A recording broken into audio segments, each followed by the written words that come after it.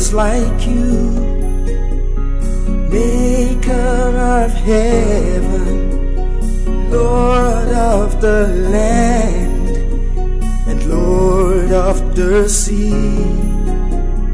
holy and true, faithful and able, Lord of all time and eternity. Who is like you? Hello there, friend.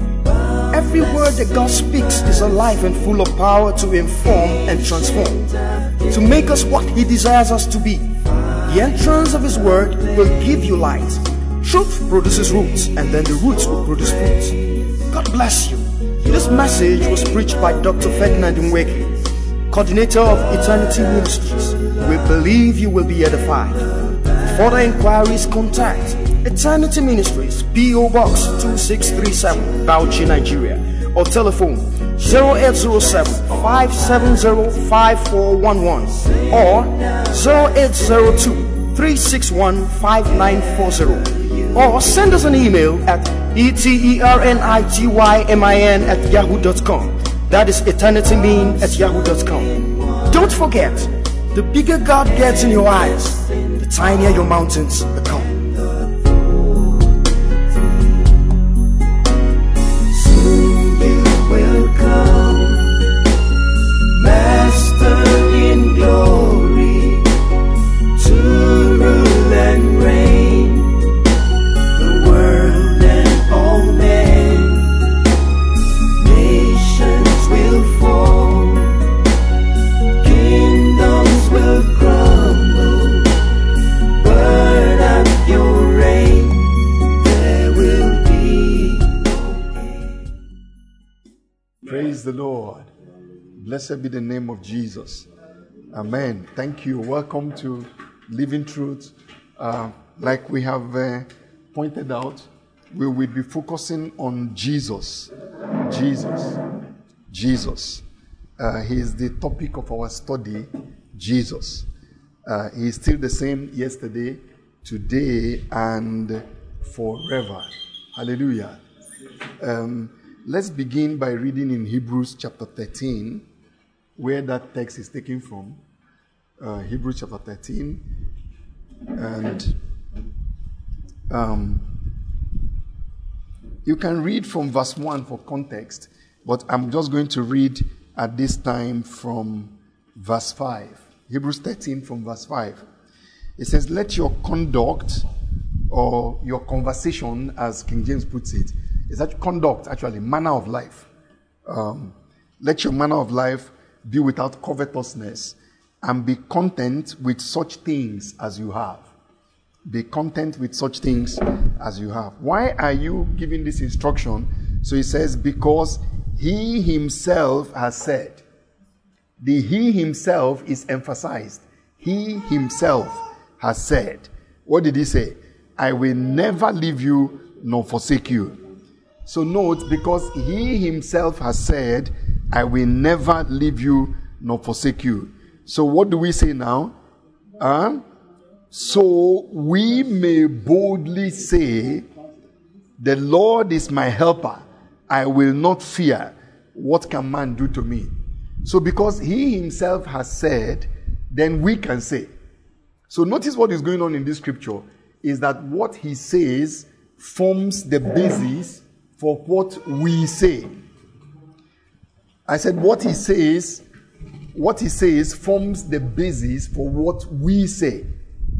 You are not authorized to say something contrary to what he said. As a child of God, what you say must be in perpetual agreement with what the Father says. That's a very important principle. Because if you are saying something and what you are saying is not in line with what the Father said, then the question is, where did you get what you are saying? Who taught you what you are saying if you didn't get it from the Father? Listen to how the Amplified puts it.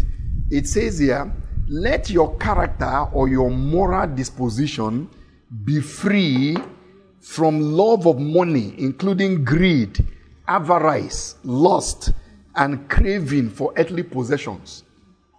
Actually, what if that verse is saying is that it's not necessary. You don't need to covet anything because your father has said, I will never leave you nor forsake you. So since he will never leave nor forsake, he will take care of you. He will supply what you need. So the covetousness is not necessary. I don't know if you are getting the angle here. You see, this is not a dry command that just wants to harass you, don't covet anything. Look, if you have not provided for somebody and you are telling the person not to covet, your sermon is difficult to obey. Does that make sense? If you have not provided for somebody and you are telling the person don't covet, I mean, you have not given somebody food and you are teaching him not to covet food. It's a difficult sermon. Do you understand? But where there is an assurance of provision, there's an assurance that your needs are met, then covetousness becomes unnecessary. I don't know if this makes sense. Imagine that God has provided a wife for you, and then God says, don't covet your neighbor's wife. Now, that instruction is a godly instruction. What else do you want him to tell you? Even if he has not yet provided, but you have the promise that he will provide. In other words, you are single, you are praying, and then he says, don't covet your neighbor's wife or your neighbor's husband. That's a correct instruction. But imagine that he cut you off from marriage and he said, don't covet wife or covet husband. It's more difficult. I don't know if you're getting the matter. So what this scripture is telling us here is that the Father will provide. He is on your side. So coveting, imagine that you're the son of a king. You don't need to covet what citizens have. Did you hear what I just said? Yes, sir. Imagine that you are a prince. You don't need to covet the possession of citizens. Because your father is the king. He owns the whole place. So why are you coveting what somebody has when, imagine our president's children coveting your car. You see, it doesn't make sense. It doesn't make sense because their father is president and he can afford aeroplanes, let alone cars. Praise the name of Jesus Christ. So he now says, because and be satisfied with your present circumstances and what you have, for he, God himself has said. Listen to how the Amplified puts it. God himself has said, I will not in any way fail you. I will not in any way fail you, nor give you up, nor leave you without support. I will not in any degree. I'm reading it the way it is in the Amplified. There are 3 negatives in the original. That's why the Amplified is saying all these nots. So it says, he himself, God himself has said, I will not in any way fail you, nor give you up, nor leave you without support. I will not in any degree leave you helpless, nor forsake, nor let you down. Relax my hold on you. Assuredly not. I don't know if you're following what God said. This is what God said. Now, if God has said something like this and you are saying something opposite to what God said, then you see you are not getting your facts right. So listen to what God said. Let me read one more time. He, God himself has said, a God that cannot lie. What did he say? I will not in any way fail you, nor give you up, nor leave you without support. I will not in any degree leave you helpless, nor forsake, nor let you down. Relax my hold on you. Assuredly not. Can you imagine God saying, I will not relax my hold on you. I will not fail you. I will not leave you without support. I will not. Assuredly not. Are you getting the matter now? So on the basis of what God said, verse 6 now says, so we take comfort and we are encouraged and confidently and boldly say, what do we say? The Lord is my helper. I will not be seized with alarm. I will not fear or dread or be terrified. What can man do to me? I don't know if you are following this scripture now. So you see, what we say must be rooted on what God said. And then the scripture now continues in verse 7. It says, remember your leaders, your superiors, those in authority over you who brought the word of God to you. It said, observe, consider their manner of life. Are you getting that now? Look at the way they lived. Learn everything you can from their life. It says, Remember those who rule over you, who have spoken the word of God to you, whose faith follow. Where is the faith you are following? You can see it from verse 6. Follow their faith. Their faith that talks like that. Do you know it's faith that talks like verse 6? Do you know that faith talks? You can actually hear faith and unbelief talk. Faith talks and unbelief also talks. You can tell each one from what they are saying. Listen, you can tell whether you are walking in faith or whether you are walking in unbelief from what you are saying. If you listen to yourself in the light of the word of God, you can know whether you are walking in faith or you are walking in unbelief. Number one, check what you are saying is in agreement with what God said. No matter the circumstance. Imagine there is no money in your pocket. And the question now is, are you going to speak according to your circumstance, or are you going to speak according to what God said? That's always the challenge. Because our circumstances look as if they are more real than what God said. But faith knows that the word of God created the heavens and the earth, and that word is more real, far more real than what you see or feel. So he says, remember those people that spoke the word of God to you, those that rule over you in the faith, your leaders. Then he says, whose faith follow? Follow their faith. Believe God like they believe God. Trust him like they trusted him. Dare to step out on his promise like they stepped out on his promise. Talk like they talked. I say talk like they talked. Dare like they dared. I say dare like they dared. Be bold like they were bold. Be courageous as they were courageous. Remember the people that all the heroes and all these leaders that we have in the faith, both scriptural, contemporary, and in our personal lives. He said, remember them. Then he says, whose faith follow? Whose faith follow? Follow their faith. Why are you supposed to follow their faith? Because, now look at the next verse. That's where verse 8 comes in. You see, the trouble is that people read verse 8 out of context. Now look at verse 8. What does verse 8 say? Jesus Christ, the Messiah, is always the same yesterday, today, yes, and forever, to the ages. Are you following the point here? Don't miss this. What that scripture is saying is, you can trust him like they trusted him because he has never changed. The Jesus they trusted is the same one that you have today. You can believe him like they believed him. You can depend on him like they depended on him. He has not changed. The Jesus that answered them is the same yesterday, today. Yesterday in their time, today in your case, and tomorrow and forever. He has not changed. You can dare like they dared. You can step out of the boat like they stepped out of the boat. Because the same one that told them to come is the one that is telling you to come. The one that helped them to walk on water is the same person that is available today to help you to walk on water. Are you following the scripture? You see, when you say Jesus is still Jesus Christ the same yesterday, today, and forever, you are true. But when you now put it in this context, you will see that is a tremendous encouragement for us to step out on the word of God in our time. To step out in faith in our day. Some people say the age of miracle has passed. The trouble with that statement is that it forgets that Jesus Christ is the same today. You see, the people that say the age of miracle has passed, they will agree that Jesus is the same today. None of them will dare to tell you that Jesus has changed. So the question now is, if Jesus has not changed, how did you say the day of miracle has passed?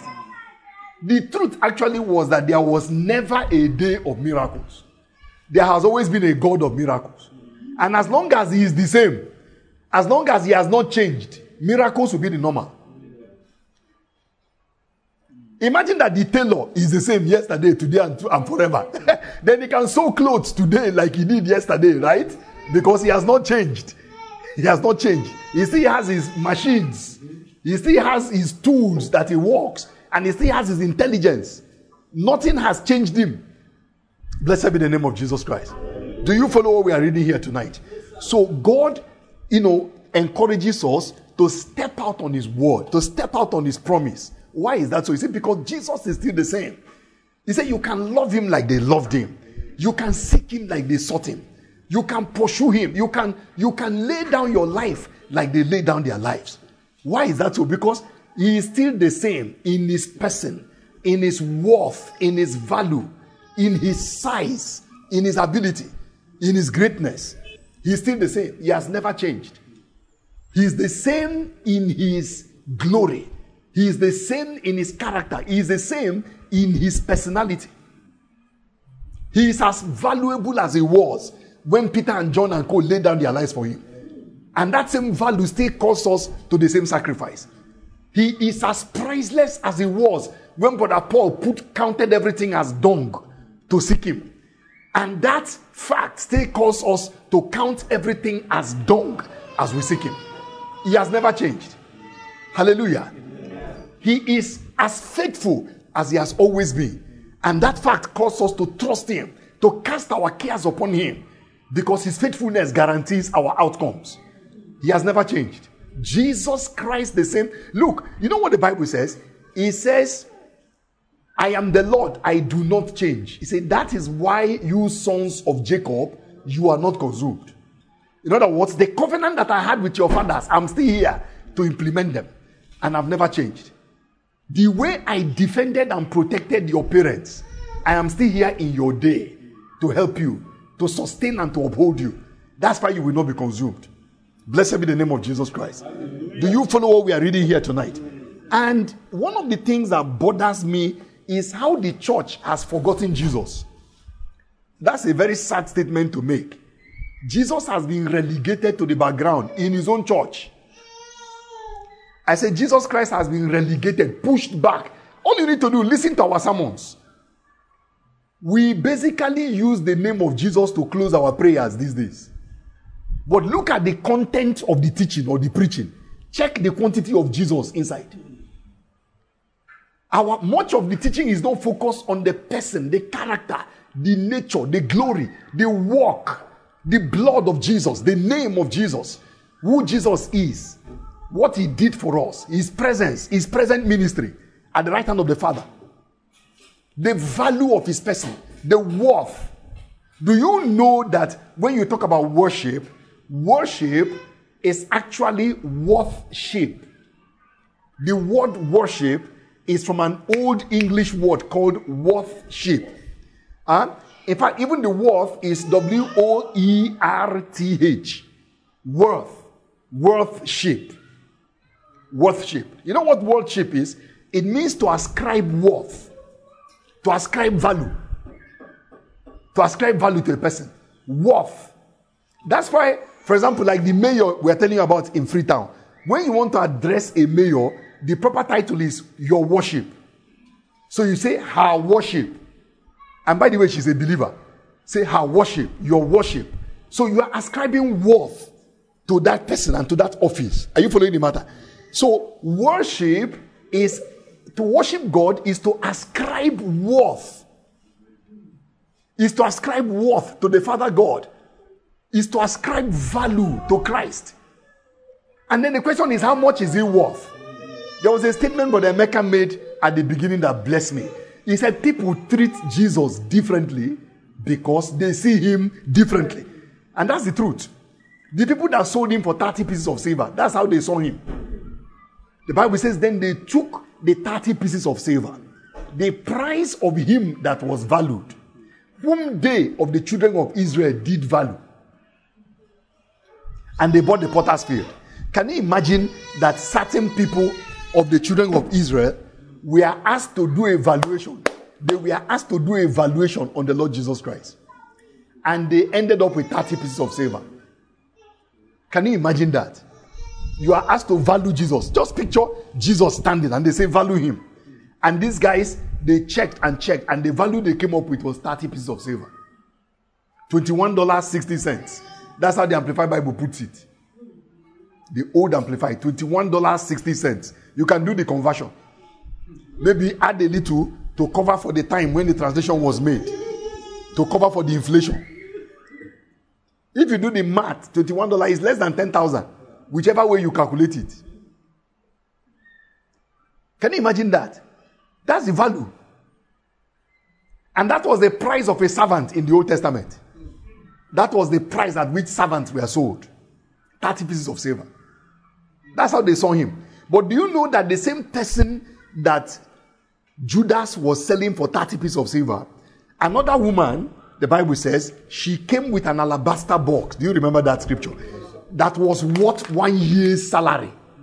300 denarii, the Bible says, and she broke the neck. One version says she broke the neck and then she poured it on the head of Jesus. At the same time that Judas was betraying Jesus. I don't know if you're following the matter now. So you are dealing with a matter of value. Now it's a matter of value. Because it's the same person that Judas is selling for 30 pieces of silver that this woman is pouring the most precious, priceless thing she has on his head. And then some people complained. I'm sure Judas was among them. He said, why this waste? Do you know why he can call it a waste? It's his valuation of Jesus. Why are you pouring this thing on this man I'm selling for 30 pieces of silver? The thing you are pouring on him is bigger than him. Oh, did you hear what I just said? That is the evil of not knowing who Jesus is. The assumption is that do you know why they call it a waste? What they are saying is what you are pouring on, he is not worthy of what you are pouring on his head. What you are pouring on him is too expensive. He is not as expensive as what you are pouring on him. What you are pouring on him does not match him. He is not commensurate. What do you call a waste? A waste is something that is not worth your investment. It's not worth the effort. Say, I wasted, it was a waste. Why are you calling it a waste? Because the input and the output are not commensurate. The person you are pouring the thing on, your investment is not equivalent to what you are going to get out of it. Say, what a waste. That is the mindset that rules in most parts of the church. That's why people consider it, if you use your life, Abiola laid down his life for politics. June 12th is being celebrated, he's a hero. But if you lay down your life for Christ, they say, what a waste. Can you imagine such a brilliant young doctor? He just wasted his life. He says he's preaching. Because as far as they are concerned, the person, Jesus, is not worth your life. So why this waste? Why this waste? This should have been sold and given to the poor. So as far as we are concerned, the poor are more important than him. Some people think that they love the poor more than Jesus. But not what Jesus said. He said, you always have the poor with you, but me, you don't have me here. Do you know that some people came with their ointment to anoint Jesus after he rose from the dead? What did the angel tell them? He's not here. You are too late. Carry your ointment and go home. When it was needed, you were not sensitive enough to pick up the signal, to know the correct time to pour what you need to pour on him. You came late with your offering. Take it and go home. That's what they are going to tell some people on the last day. Some people are going to say, oh, come now, we want to pour everything. They say, thank you very much. When we needed you and your life on the altar, the time has passed. The time has passed. They say, why this waste? It has to do with a poor vision of who Jesus is. I want to be wasted on Jesus. I was saying to you that worship is the ascription of worth and value. Jesus is still the same.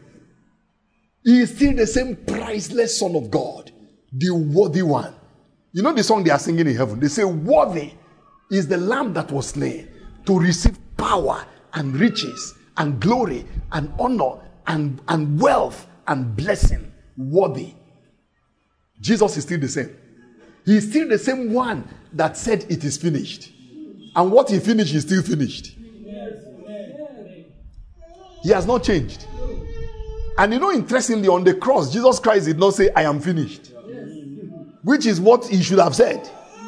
Because if you are being crucified, you understand the point? What are you supposed to say? Yeah, Mogbeo, I am finished. Oh, Bari, Yakari, I'm finished. That's not what Jesus said. He said, it is finished. And it's still the same. And you know the wonder of what Jesus did is that Jesus is alive to implement what he paid for. I said Jesus is alive to do what? To implement what he paid for. He not only purchased salvation, he is alive to be the guarantee of the covenant that he established. Jesus is still the same. He has never changed and he will never change. That is our guarantee that we will not be consumed. That's our guarantee that we can trust him like the people of old trusted him. That's our guarantee that we can expect what happened 2,000 years ago. Hallelujah. To still happen in our time. We can expect another outpouring, like on the day of Pentecost. Hallelujah. Because the same person that brought that outpouring, he is still the same. He has never changed. Hallelujah. So he is the same person. I said he's the same person. He is the same power. He is the same Savior. And he is the same compassionate one. His compassion has not changed. His compassion has not changed. Oh, one of the things that touched me in scripture is when the Bible talks about the compassion of Jesus Christ. One time a leper came to Jesus. And the leper bowed down at his feet. And the leper said, Lord, if you will, you can make me clean. And scripture says Jesus stretched out his hand. The Bible says he was moved with compassion. He said, Jesus, moved with compassion. He stretched out his hand and he touched him. He said, I will be clean. And the leprosy disappeared. Moved with compassion. You see that moved. And I'm looking at the word moved. Moved. Moved means motion. Am I correct? Yes. This is the rock of ages. What can move the rock of ages? Imagine the rock himself. What is powerful enough to move the rock? Is his compassion. Compassion carried him in the direction of that man. His unquenchable compassion. What the Bible calls the bowels of Christ. The bowels, the tender mercies of Jesus Christ, the Son of God. He has never changed. Compassion. The compassion of Christ. Do you know that instead of struggling for faith, just be looking at the compassion of Jesus? Do you know that you don't need too much faith to believe in compassion? Did you hear what I said? Compassion overrides a lack of faith. There are people that Jesus ministered to and healed in scripture that he did not ask them about faith. He didn't say, do you believe? One day he was entering the city of Nain and there was a parade going out, and they were carrying the son of one widow woman. Her husband had died, we don't know how long ago, and now her only son had also died, and they were carrying him out to go and bury him. And the Bible said miraculously, Jesus, at that particular moment, Jesus was entering into the city. You see, the miracle of your life is that you and Jesus, your path crossed. If they were carrying something that belonged to you to go and bury, and you and Jesus didn't pass by the road, there was no meeting point, there would have been no hope. But the miracle for us is that our paths crossed with the Son of God. He changed our death to life. I say he changed our death to life. Our path crossed. Our path crossed. As finality, the final nail was going to be put in our coffin, Jesus was coming in the opposite direction. He said, no, you can't carry him to that graveyard. I am taking him back into town. I'm not done with him yet. The Bible says, as they were carrying the bier, the coffin, and they were coming down, moving, Jesus saw them, and he was moved with compassion towards the woman. He touched the bier, and the Bible said the people stopped. And Jesus said, woman, don't weep. I can imagine her. She thought that this is just somebody who is encouraging her. And her plan was to wipe her eye, thank him for his encouragement, and continue the funeral procession. Wow. But then Jesus moved with compassion. The woman was weeping. She has which faith? Which faith? She didn't have space to believe anything. Her eyes, God, she's not thinking of what to believe. Nobody even preach a sermon. Madam, have faith. Your son is going to rise again. Nothing like that. But she met the compassionate one. Oh, he changed everything. The Bible says he spoke to the corpse. He said, young man, I say to you, rise up from that place. Wow. That's how the guy stood up. Then the woman cleared her eyes. She cleared her eyes. It looked like a dream. Oh, when the Lord turned again the captivity of Zion, he said, we are like those that dreamed. We thought we were dreaming. That is Jesus for you. He was moved with compassion towards her. The Bible says when he saw the multitudes, he was moved with compassion. He's still the same. People don't understand who Jesus is. No matter what you do, even when you commit sin, you'll be running back to him. You will be running into his arms. Where else do you want to go to?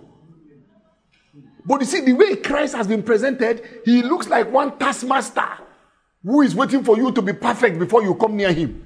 Jesus was so compassionate towards the lost that they called him the friend of sinners. Says this man is a glutton. He's eating and drinking with sinners.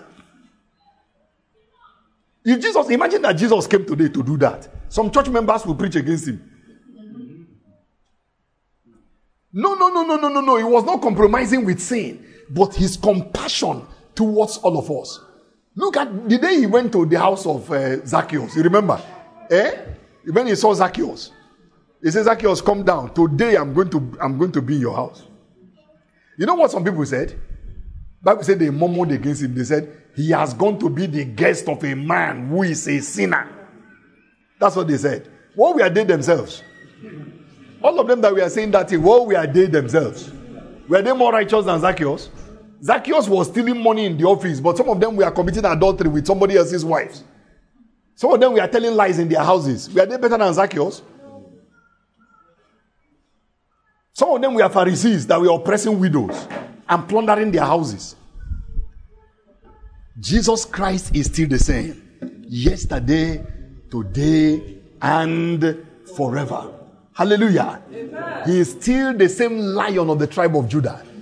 Oh, the Bible says John was weeping. You remember that story? And when there was this book, a scroll in the hand of Almighty God, and the angel was proclaiming, who is worthy to take the scroll and to open the seals? And the Bible said nobody was found in heaven or on earth who was worthy to take the scroll and to open it. Oh, and then one of the elders said to John, he said, don't cry. John began to weep uncontrollably. The elder said to John, don't cry. Behold, the Lion of the tribe of Judah, the root of David, he has prevailed to take the scroll and to open the seals. The Lion of the tribe of Judah, he has prevailed. He has prevailed. He is still the same prevailing one. He has never changed. He has prevailed to collect. Do you know that announcement was being made? Who is worthy to go and collect something from God? No, do you know that nobody can collect anything from God for you? Nobody is able. Can you imagine that consuming fire is sitting down and is holding something? Let's assume he's even holding miracle. He said, come and take. Just picture that consuming fire. Imagine that a lion is sitting down and is holding miracle. He said, come and take. Something will tell you to stay on your chair. That's what happened on that day. The God of the universe, the terrible God, was holding a book. And that book contains the destiny of the nations. Because when Jesus began to open that book, things began to happen. When he opened the first seal, poof, something began to happen. He opened the next seal, something began to happen. Do you know that you yourself, you also have a book of your own destiny? David said, even before I was born, all of my life was written in your book. Even before I lived one day of my life, they were all written down inside your book. Everything was written down in your book. Hallelujah. Hallelujah. Everything was written in your book. So just like there's a book of the destiny of the nations, every one of us has a book of our own destiny. There's a book where God has written. Read Psalm 139. Even Jesus, when he came into this world, he said, "Lo, I come to do your will, as it is written of me in the volume of the book." So there's a book that has something written about you. And he pictured the Almighty God holding the book. Who is worthy to go and collect it and to begin to open the chapters of your life, to open your encounters with destiny, to unlock the next levels and the next chapters where God is taking you? Who is qualified to collect it and to open it? The Bible said the announcement was made. Nobody was found in heaven or on earth. John began to weep. Just like all of us are supposed to cry. Who will open the next chapters of my life?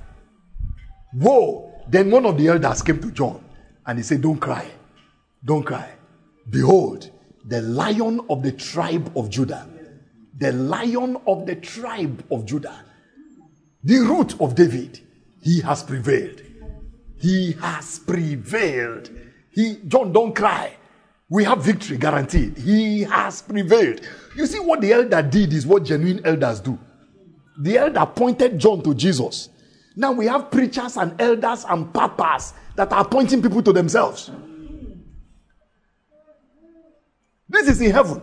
This elder has a crown of gold on his head. He didn't say, John, buddy, come, look at me here. He said, no, look. The Lion of the tribe of Judah, he has prevailed.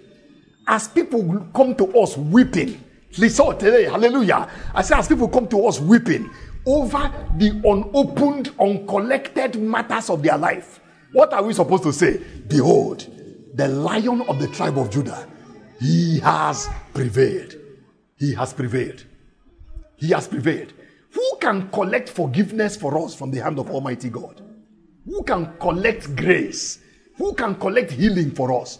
Who can collect answer to our prayers? You see, as we are making answers to prayers, our answers are with the Father. Who can collect it from the Father? But behold, the Lion of the tribe of Judah, he has prevailed to collect the answer to your prayers.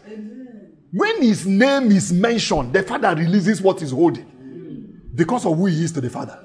That's why he says, whatever you ask the Father in my name, he will give it to you. So the picture the Father is holding the thing. And then you come in the name of the Lion of the tribe of Judah. The Father says, sure, here. The Father will give it to you. That's what Jesus said. Why is it so? Because it's as if he himself is coming to the Father and to collect it personally. Because you came in his name. You see, when you come in somebody's name, it's as if the person is there. Imagine that if you took a check to the bank. Do you know that you are coming to the bank in somebody's name? You're coming in the name of the person. So a friend of mine gave me a check the other day. I went to the bank. All they needed to do was to identify me, and they had to give me the money. But so, do you know that as far as they are concerned, it's not me they gave money to. It's the owner of the account that they paid. Do you understand the point? Which is why you have to confirm. And once you confirm, they don't have to like my face to give me the money that my friend has in his account. They only need to confirm my identity. What if my nose was 3 meters long? If this is the Mr. Ferdinand, the Dr. Ferdinand, you have to give him the money. Are you getting the matter here? That's what happens when we come in the name of Jesus. Because he has prevailed, the Father gives to us what he collected on Calvary. I said the Father gives us what Jesus paid for on the cross of Calvary. Amen. The Lion of the tribe of Judah, he has prevailed. Jesus is still the same creator. When you read John chapter 1, you come and hear the Bible. He said, in the beginning was the Word. The Word was with God. And the Word was God. The same was with God in the beginning. All things were made by him. All things were made by him. And without him was not anything made that was made. All things were made by him. Look, brothers and sisters, let's study Jesus. Some people think that preaching Jesus is not enough sermon. Look, the person of Jesus is worthy of our study every day. He is enough. There's nothing you will not find inside him. If you decide to study Christ as the creator, do you understand what it means that Jesus created everything? All things were made by him.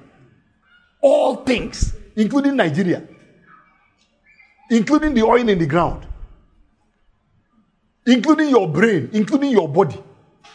Do you know that if a part of your body is sick, remember, all things were made by him. If the carpenter that made a chair cannot repair the chair, he's not the one that made it. All things were made by him. All things. Say, for by him, Colossians chapter 1, he said, for by him were all things created, in heaven and on earth, visible and invisible.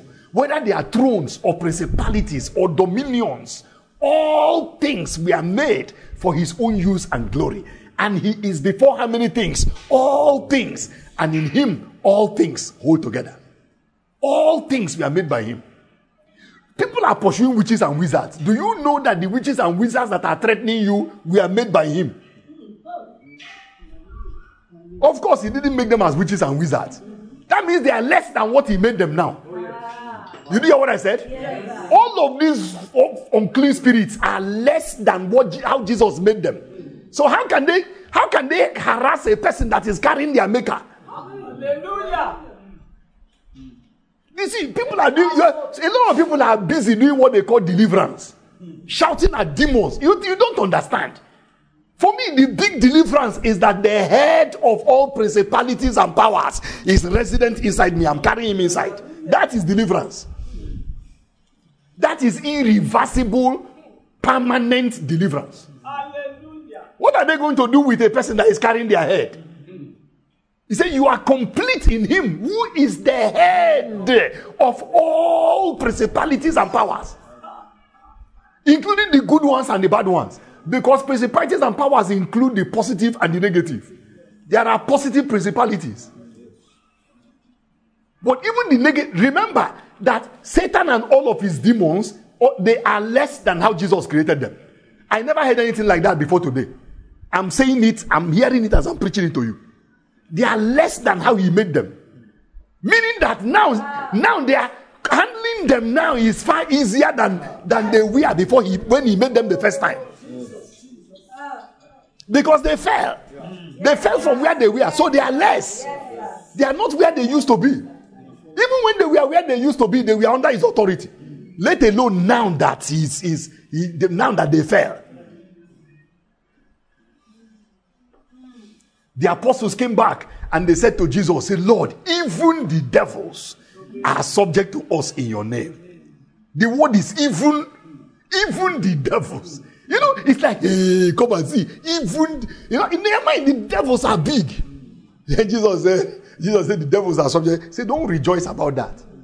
He said, I beheld Satan like lightning fall down from the sky. You are surprised that he is obeying you because you didn't see when he fell. The reason you are surprised that they obey you at my name is that you didn't see when they fell. But I saw him. He said, I saw Satan fall like lightning. You see, lightning is so fast that everybody doesn't see lightning. And it's an angel. He was an angel of light. So when he fell, just imagine a bolt of light go like this. So most of creation didn't see his fall. But the person that kicked him out of heaven saw him. One Bible version says, I kept my eyes on Satan and I watched how he fell. Like lightning out of the sky. He said, I was watching him. I saw him fall. You didn't see him fall. So you are surprised that he's obeying you in my name. But I saw him. Say, behold, I have given you authority and power over all the powers of the enemy. And nothing. Say, to trample on snakes and scorpions. You know the word trample is not a friendly word. It's just trampling on our rights in this office. It gives you the picture of somebody who is just, your rights are on the floor and the man is just, he's just trampling. Jesus said, I give you power to trample on snakes and scorpions. When you are trampling on something, you don't even need to look at what you are trampling on. It's not to walk on, it's to trample. Trample is not a friendly word. To trample on snakes and scorpions and on over every power of the enemy. And he said, nothing shall by any means hurt you. Look, let's look for Jesus. I'm looking for Jesus now. I'm studying Christ. I'm meditating on Jesus.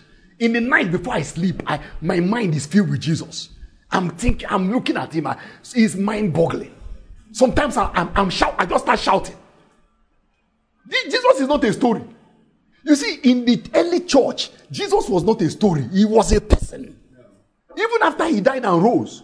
Did you hear what he said to them in the book of Revelation? What he said to John? The Bible said, John said, when I turned to see the owner of the voice that was talking to me, John said, I saw this person. His head and his hairs were white like wool. His eyes were like a flame of fire. He said he was clothed with this garment, down to the foot. He had a golden sash around his chest. He said his feet was like brass burning in a furnace. He said his face, his countenance was like the sun shining in its full strength. His voice was like the sound of many waters. The voice of Jesus Christ. This is the risen Christ. When John saw him, he said, when I saw him, I fell at his feet as dead. This is John that used to lean across on his chest and say, Lord, who is it? But when he saw the glorified Christ, he said, I fell at his feet as dead. I want you to listen. In the presence of Jesus, everything collapses to the ground. To ground zero. When Saul of Tarsus saw him on the way to Damascus, all the discussion that Jesus had with Saul was talking from the floor. When you talk to Jesus, that's if you're allowed to talk. The first thing that happens when you come before Jesus Christ is you collapse on your face. It's automatic. It's not. Let me give you an example. Do you know that the Bible says that inside Christ, you have the fullness of the deity in Christ? What that means is that, my brother, please stand up. Bro Israel, stand up. Imagine that this is Jesus Christ. And I want you to listen. Jesus is a person. He was a human being. He was born. He was not a giant. I said Jesus was not a giant. In fact, I believe he was our height. It was an average.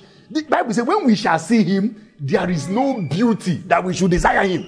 In other words, there is nothing special. He could disappear in a crowd.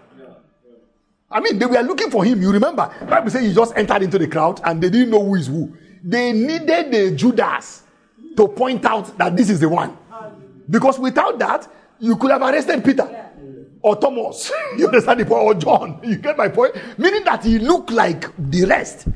And some of those people were young people. We are not told the ages of James, Peter, John. They were young people. They were not, some of those things showing Peter as an old man and Jesus as a young man is not correct. If you look, if all of them were old people and Jesus was a young man, they don't need Judas. They know that this is a person. So he was a person like this. But you know what the Bible said? The Bible said, inside this person, the whole fullness of God. Open to Colossians chapter 2. Colossians chapter 2. Jesus Christ. Study Christ, I beg you. Stop all the other Bible studies and just study Jesus. And tell the preachers to stop preaching their 7 steps and 10 something and 3 principles. Let them focus on Christ. Have you seen Colossians chapter 2? Read verse 10 for me. Read verse 9 and 10 for me. For in him dwelleth all the fullness of the Godhead bodily. For in him, that is in Christ, dwelleth all the fullness of the Godhead bodily. Now, you and the next verse says, and you are complete in him, who is the head of all principality and power. Now, read it from a simpler translation. Read verse 9 from a simpler translation. For in Christ lives all the fullness of God. In Christ lives all the fullness of God In a human body. Everybody listen. He said in Christ lives what? All the fullness of God. Where? Inside the human body. In Christ lives all the fullness. Listen to the Amplified. The Amplified Bible says here, he said, chapter 2 verse 9, he said, for in him, that is in Christ, He said the whole fullness of deity, the Godhead, continues to dwell in bodily form, giving complete expression of the divine nature. In Christ, the whole fullness. Look at chapter 1 verse 19. Colossians 1:19. Listen to it from the Amplified. Can you read it? 1:19. For it pleased the Father. Yes. That in him should all the fullness dwell. That in Christ should all the fullness dwell. He said it pleased the Father. Are you following? It pleased the Father that in Christ should what? All the fullness. Listen to the Amplified translation here. He said, for it has pleased the Father that all the divine fullness, the sum total of the divine perfection, powers and attributes should dwell in him permanently. I want you to listen here. He said it has pleased the Father that all the divine fullness. Do you understand the divine fullness? It means everything that makes God, God. All the divine fullness. It pleased the Father that all the divine fullness, the sum total. You understand sum total? This is basic mathematics. The sum total of what? Of all the divine perfection. The sum total of all divine perfection. Then he said powers and attributes. So every divine attribute, the wisdom of God, the power of God, the holiness of God, the fire, the consuming fire of Almighty God, the holiness of the eternal Jehovah, his omnipresence, his omniscience, his limitless power. Hallelujah to the Son of God. The greatness, the majesty, the unlimited knowledge. It pleased the Father that the sum total of all of that should dwell inside Jesus Christ permanently. So he said, in Christ you have all of God inside the human body.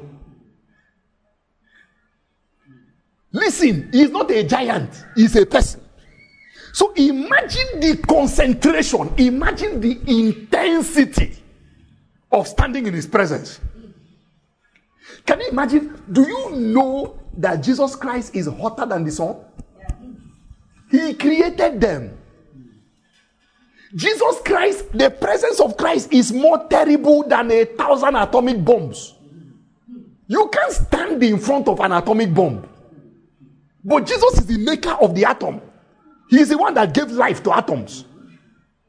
He's the one that put power inside the atom. Imagine such a power. Hallelujah to the Son of God. Imagine the limitless power that is resident in such a person. One person. And then you stand in his presence.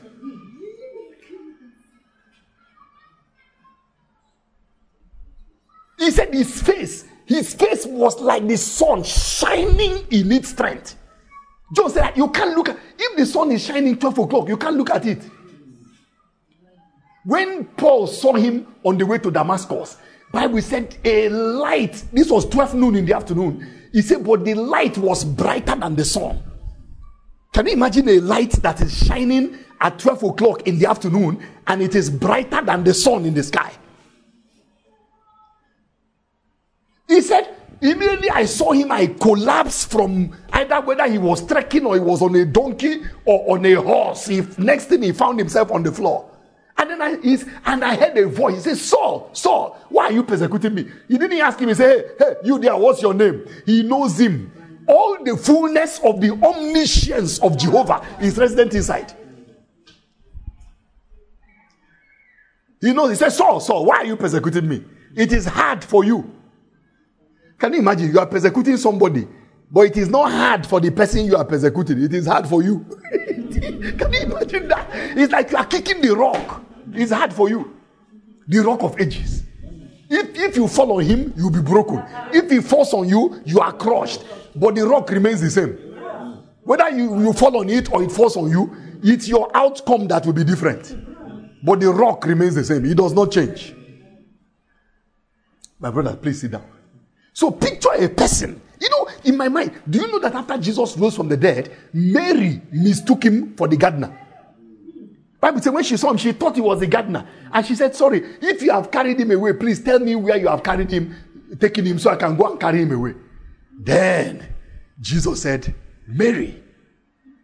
Wow, there was a way he called her. Once she heard that, she said, Rabboni, it's you, Rabboni. And she came to touch me. He said, don't touch me yet. I have not yet ascended to my Father and your Father, my God and your God. But I'm coming. Go and tell my brethren. Jesus. Now let me tell you the one that is mind-boggling. Is that all of this limitless, terrible, unfathomable power is under complete control. He can stand like that and compassion is oozing out towards his own. Limitless compassion. Hey, look, since I've been studying Christ of recent, I've just been shouting. I just start shouting. I just start shouting. You people don't know Jesus Christ though. And that's why when we mention his name, things don't happen. Because you don't know the owner of the name that you are calling. If you see Jesus as he is, you will know that this person can save me. You will know that this person can heal me. The Bible says one woman that had that issue of blood, you remember her? She had suffered all kinds of things from all kinds of doctors. But the Bible says she heard about Jesus. Come on, somebody. She heard about Jesus. She heard. And the people that told her about Jesus, they told her well. They told her properly. They say, Madam, there's one man like this, Madam. We are there that day. And one blind man, he just touched his eyes and poof, his eyes open. The woman say, They say, Madam, we were there that day. The cripple just jumped up. The woman say, They say, Madam, we were there that day. He took 5 loaves of bread. He fed 5,000 people. The woman say, They say, Madam, we were there that day. The man had been deaf and he couldn't talk. He just touched the ear and the mouth and he said, Ephphatha, Ephphatha. Once he said, Ephphatha, open. Madam, the man could hear well and the man could talk fluently. The woman say, Then they told her, say, Madam, there's one more we must tell you. She said, what is it? He said, Madam, there was this man called Lazarus. The man died. In fact, we went to the funeral to go and greet his sisters, Mary and Martha. Madam, they sent for him, but he was not nearby that time. But eventually he came home. It was 4 days after. And the woman said, He said, Madam, when the man came, he said, your brother shall rise again. I heard when he was telling the sister of the dead man. Me, I thought he was joking, though. Madam, we were there that day. Madam, when he now came, he said, roll away the stone. Some of us talk, say, Madam, that day, this man don't cross the line, oh. If the people are still alive, we can understand your healing power. But this man has been in the grave for 4 days, and you are saying they should roll away the stone. Even the sister of the man said he's stinking, he's smelling by now. Madam, they rolled away the stone. The man shouted, Lazarus, come out. Madam, that's how this man that had been dead for 4 days came out of the grave. He stepped out of the grave. Madam, we saw him. We saw him. We were there that day. The woman said, Then she said, if he is like that, he doesn't need to touch me and I don't need to touch him. All I need is a little current, a little power from the hem of his garment. He is far too big for my problems. You see, what the woman heard about Jesus generated faith inside her heart. She knew that if he is like that, the woman said to herself, what is me? I'm not dead. I have not died for 4 days. My only problem is that I'm bleeding. I've been bleeding for some time, but I'm still alive. If I touch him, the current will be too much. I just need to touch the hem of his garment, and I will tap sufficient power to solve a problem that all the doctors of Palestine cannot solve. And Bible says she came in the press. She came in the press. In her mind, she said, all I need to do is to touch the hem of his garment. I don't need to touch him. Where is he? They say that's the one. She just kept on going. And until she popped, she touched Jesus. The Bible says immediately,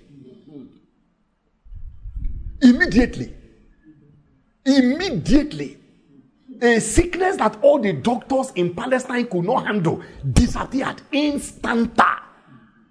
instantaneously. Then say, who touched me? Jesus said, who touched me? Who touched me? Who touched me? They said, Lord, Everybody is doing it. I'm not talking of all of you who are following me, but you don't know who I am. Who touched me?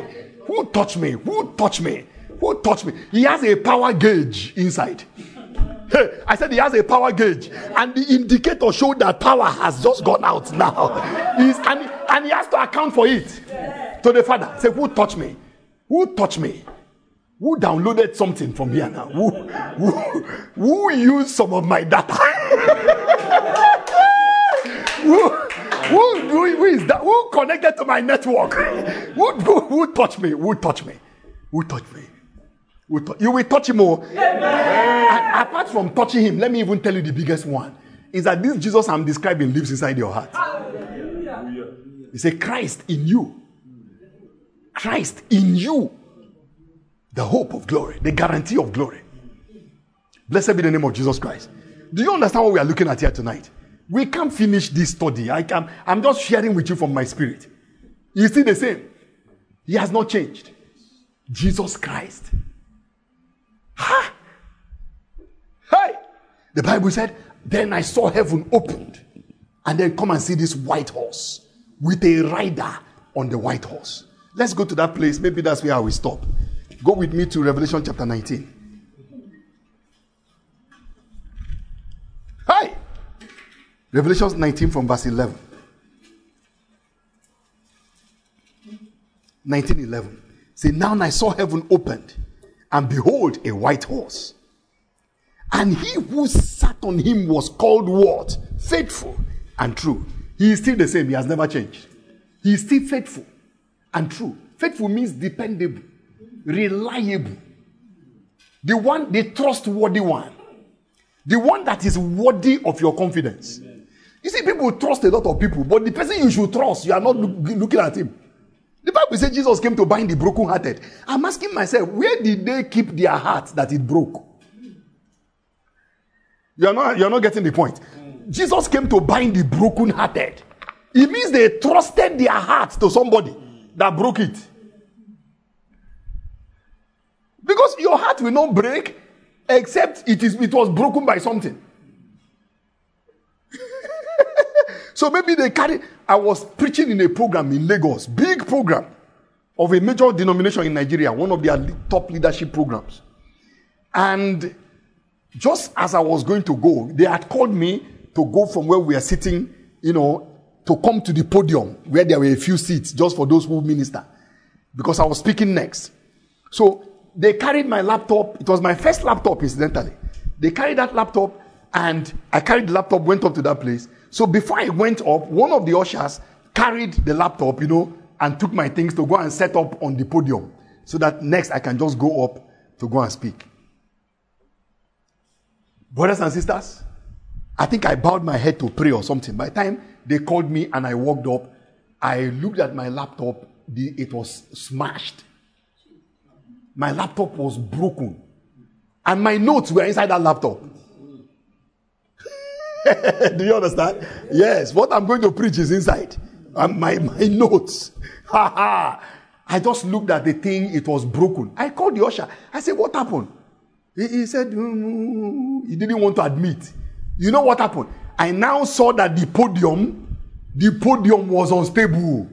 So what happened was that he had put my laptop on that thing, and then the thing tumbled, and then he just picked it up and put it back, and walked away. Usher. He never admitted. I mean, I'm the one that was carrying the laptop. It was perfect. I gave it to him. He went and put it on this unstable podium.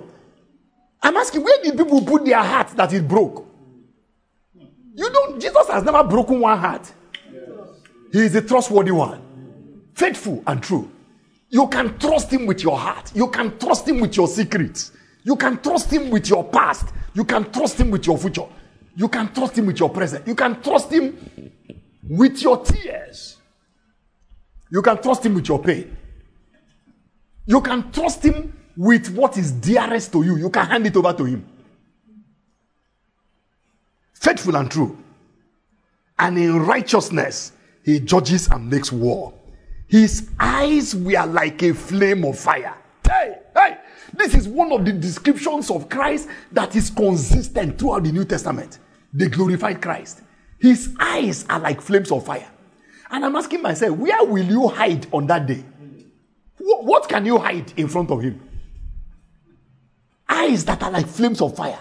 As he's looking at, some of you have bosses like that in the office. When the man is looking at you like this, you start telling him what he didn't ask you. You just start confessing he didn't ask you, but something says he already knows. The way he's looking at me now, he can see. He looks as if the man can see into you. You have not seen anything yet until you see Jesus Christ. Eyes that are flames of fire. Whoa. His eyes are like flames of fire. No secret can be hidden. But the question is, why do you want to hide what he wants to forgive? Why do you want to hide when he wants to forgive you? That's the question. Why? Why do you want to hide from the person who loves you? Because those flaming eyes are also filled with compassion as he looks at his own. Eyes of fire burning with compassion for his people. Burning with righteousness. In righteousness, he judges and makes war. His eyes were like a flame of fire. And come on, somebody in this place. And on his head, on his one head, hallelujah, on his head we are what? Everybody now? Many crowns. Many crowns. On his head. I don't know how they arrange the crowns. And don't assume that you know how many when the Bible says many. On his head, one head, we have many crowns. Many crowns. Crowns are indicators of victory. You get crowns from fighting battles. You get crowns from accomplishment. So imagine, for every soul saved, one crown on his head. One crown for saving Ferdinand, and for saving all of you that are seated in this place, and for saving hundreds of millions and billions down through the ages. One crown, one massive crown. Oh, for shedding his blood on the cross. One crown for his seat at the right hand of the Father. One crown as the Lion of the tribe of Judah. One crown for every answered prayer. On his head, one head. On his one head, we have many crowns. I can imagine the crowns towering into the heavens as he sat on the white horse. And the crowns are not falling off because he is worthy. So all the crowns are sticking to his head. All of them are plastered on him. They say, you are correct. This is where we belong. But hey, we belong on your head. On his head, we have many crowns. Come and hear the Bible. And he had a name written that no one knew except himself. Can you imagine that? Jesus has names by which he is called that you know nothing about. It doesn't concern planet Earth. Maybe they concern other parts of the universe. Hey, did you hear what I'm talking about here? You assume that planet Earth is all that Jesus has to deal with. You are joking. Imagine the person that created the galaxies. More than 300 sextillion stars. 300 billion trillion stars. Plus, with all the planets in their orbits. He's the one that came to die on planet Earth. What love. He has a name written. Look, there are things about Christ that will be revealed throughout all eternity. He will be revealing his names. He will be showing us different aspects of his limitless character. He has a name written that nobody knows except himself. Verse 13. He was clothed with a robe dipped in blood. And his name is called the Word of God. The Word of God. He was clothed. Imagine a person that is wearing a robe dipped in blood. The question is, whose blood? Which blood is qualified for Jesus to wear it, if not his own blood?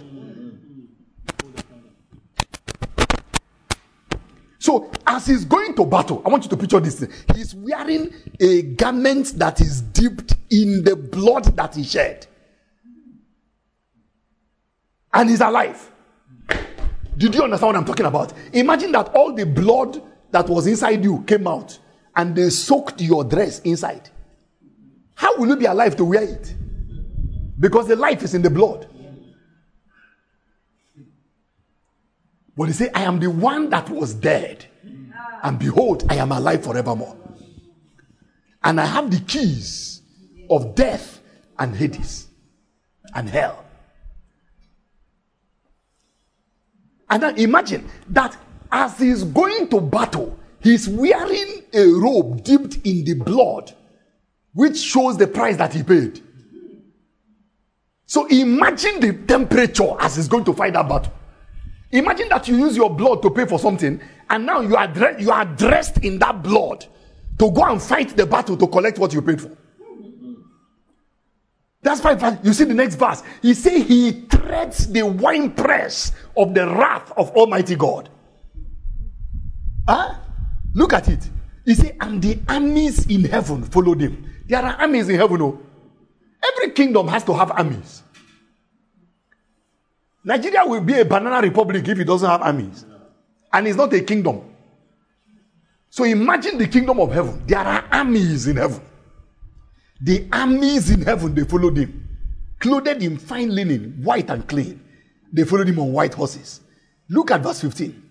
He says, now, out of his mouth goes what? A sharp sword, that with it he should strike and smite the nations. And he himself will rule over them with a rod of iron. Yeah. Did you understand? He said, out of his mouth. Picture a person that what is coming out of his mouth are swords. Sharp sword coming out of his mouth. That you're correct. What is happening to you is correct. If you cannot see him, and be normal. It's not possible. We are not studying Christ. I don't understand this, And this we are supposed to be his church. I don't know how he has been forgotten in his own church. And that's why his presence is not strong in our congregations. Because we are not focused on him. When you start describing him and gazing on him, he manifests his power. You know when John saw him in chapter 1, Jesus said to him, Bible said, when John turned, heard all the voice, he said, I turned to see the voice of the person that was speaking to me. And I saw somebody like the Son of Man. Then he began to describe him. He says he was walking among the 7 lampstands. You remember that? And those 7 lampstands are the churches. That's Jesus. He's walking. He's not an absentee Lord. He's walking in the midst of his church. But when his church does not honor him and recognize him, the manifestation of his presence cannot happen in its fullness. Out of his mouth goes a sharp sword, that with it he will smite the nations. You see all these people that are making noise, all these politicians, the thing is that your case has not come up yet. I said Jesus has not. You see, important people function by appointment. Jesus has set appointment for the nations. He has set an appointment for the devil. He has set an appointment for Nigeria. He has set an appointment for America, for the West, the East, the nations of the earth. He has an appointment even for the children of the bondwoman. Yes, sir. You can be arguing until the day of your appointment arrives. The word will come out like a sword out of his mouth to settle your case permanently, for better or for worse. I say for better or for worse. He said he will rule them with a rod of iron. Imagine, the Bible says he will break them to pieces like clay pots. Imagine that this is clay pot and Jesus is holding a rod of iron.